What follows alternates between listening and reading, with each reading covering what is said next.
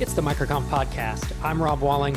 This week we have a MicroConf Tactics episode where we dive deep into the audio of one of our recent YouTube videos called We Got Hacked. Here's what I learned. I talk about how when we were building Drip, we had essentially Russian spammers / phishing attackers who on a Sunday night started using Drip to send bad emails. It was a super stressful time. And it's an enlightening story to tell now, but I'll admit it was pretty rough when it happened. So hopefully you can learn from this video because I don't just tell the story, but I also talk about the lessons we learned and the lessons you can put in place the next time you face your own startup crisis. Because it's not a matter of if, but when you have a crisis on your entrepreneurial journey. And if you want to check out the full video, go to youtube.com/microconf or just click the link in the show notes and you can see my smiling face along with the really nice visuals that our editors add. And one more thing. We've recently reopened the doors for our online community, MicroConf Connect. MicroConf Connect is our virtual hallway track. It's a vibrant community of SaaS founders helping each other and discussing wins, challenges, and frankly, how to grow faster. A couple months ago, we paused new signups to improve the platform based on your requests. With MicroConf Connect 2.0, we're rolling out 3 membership tiers packed with new perks like weekly co-working, exclusive discounts, a searchable content library, and more. Whether you've been a member of Connect or not, you really should check it out. microconfconnect.com.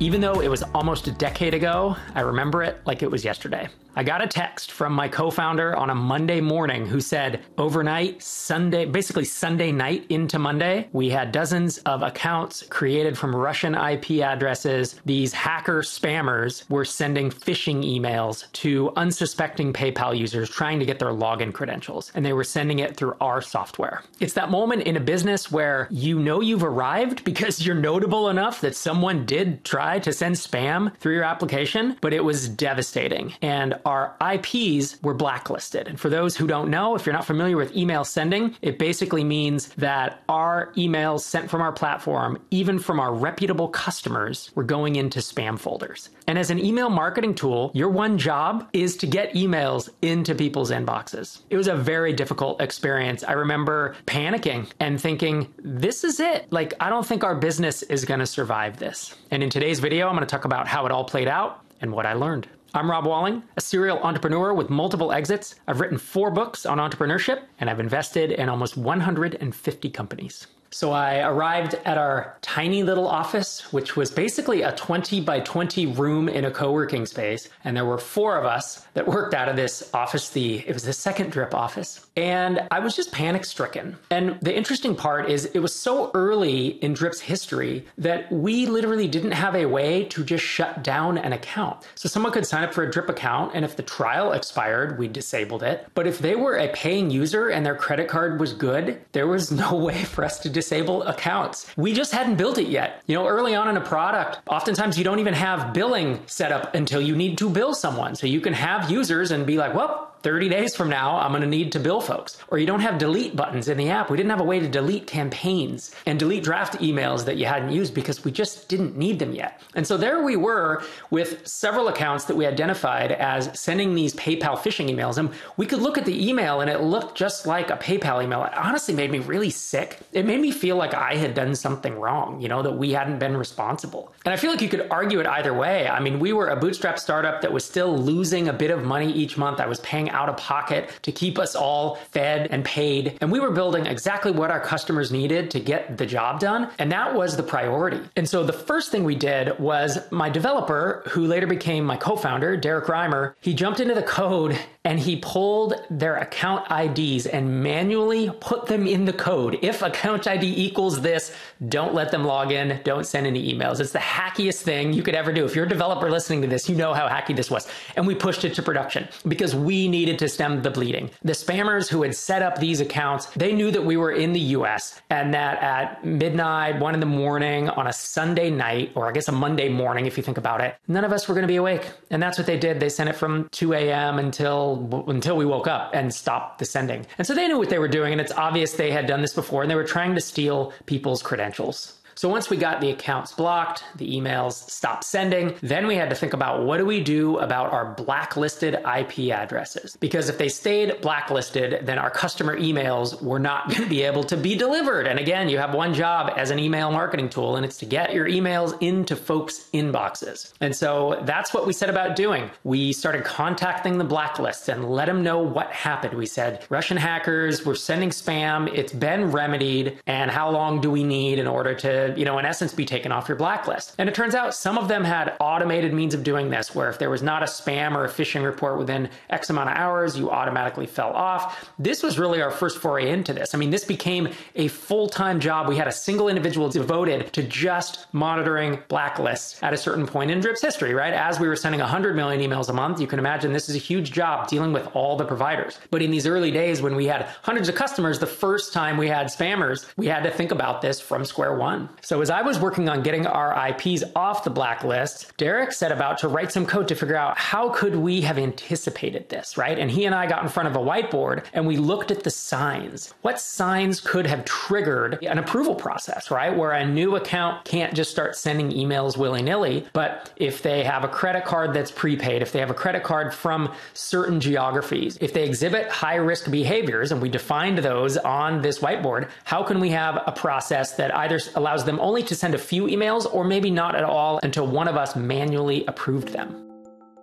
Competition for great talent is more challenging than ever. Almost every startup I know struggles to hire fast enough to keep up with demand. In order to hire faster, you need a trusted source of pre-vetted candidates. Lemon.io is that source. They have an extensive network of engineers from Europe and Latin America, and every candidate has been tested and interviewed by their team. You're probably wondering, how is this different from hiring on your own? Number one, you can have an engineer who can start working within a week instead of months. Number two, you don't waste your time on unqualified candidates. Number three, you'll have easy access to global talent without going through dozens of job boards. And number four, it's more affordable than hiring local talent. So if you need to expand your engineering team or delegate some of your engineering work, use lemon.io. We have a special discount for fans of MicroConf. Visit lemon.io/microconf to receive a 15% discount for the first 4 weeks of working with a developer. That's lemon.io/microconf.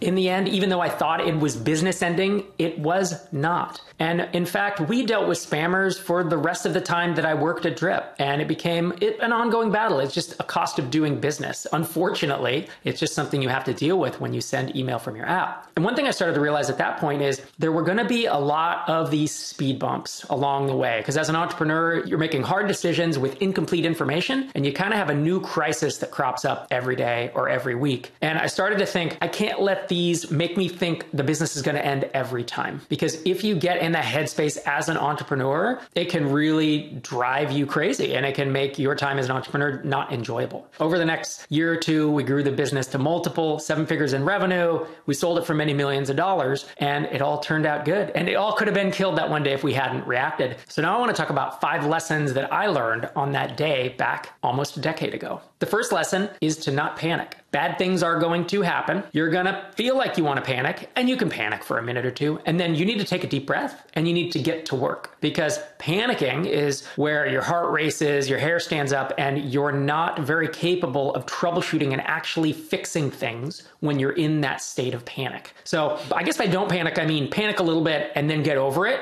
and get to work. The second lesson I learned was if you're the founder or the executive, you need to lead. And that was part of where I came in, and we all kind of knew what to do, but I had to take charge and say, hey, so this is what's happening. Here's what's muddled in my mind. I think we have 3 or 4 priorities right now. We have the blacklist. We need to stop the emails. How do we keep people from doing this in the future? How do we even triage this? Do we need to talk to our customers about this? Have we been hacked? Is it just spammers? Like, it's all this stuff. And so we divided and conquered. And I said, can you research this? Can you write the code such that we're not sending these emails anymore? And just one at a time, we hammered through it. But it took someone like myself to kind of coordinate it and say, this is the plan of action. Let's attack it. The third thing I learned is something I touched on earlier. It's that very, very few emergencies are business ending. Things are rarely as bad as they first appear. And if you can stay calm and meet with a few smart people on your team and figure out what the steps are to remedy the situation, you're going to get so much more done and have a better end result.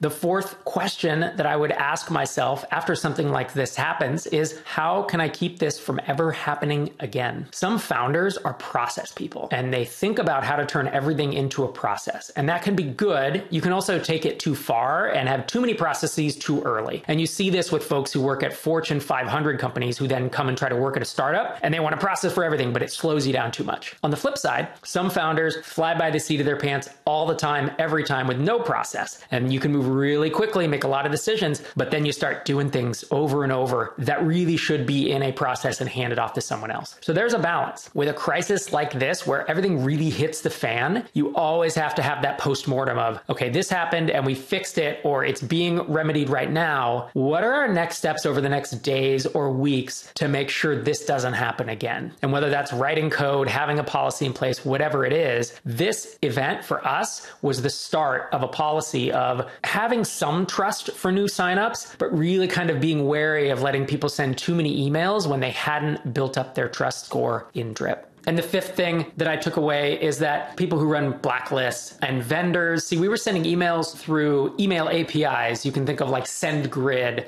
or Mandrill or Mailgun. And it was their IPs that were being blacklisted. And so we had to contact vendors, and even some customers were reporting, oh, I'm monitoring your IPs and I see they're on blacklist. We communicated with all of these folks and they were willing to work with us because we said, look, this happened. We are working on it. We're going to have it remedied as soon as we can. And what we found is that some people were unreasonable, but most people were willing to work with us and they trusted that we were doing the best job that we could to get this fixed. If you like this video and other videos on the channel and you want to hear more content from me talking about bootstrapping and mostly bootstrapping software startups, head to startupsfortherestofus.com or just search Startups for the Rest of Us in any podcast player. I've been doing that show for more than 650 episodes. It's come out every week for 13 years, and I dig into building and launching and growing and all the things that you need to be successful as a SaaS entrepreneur.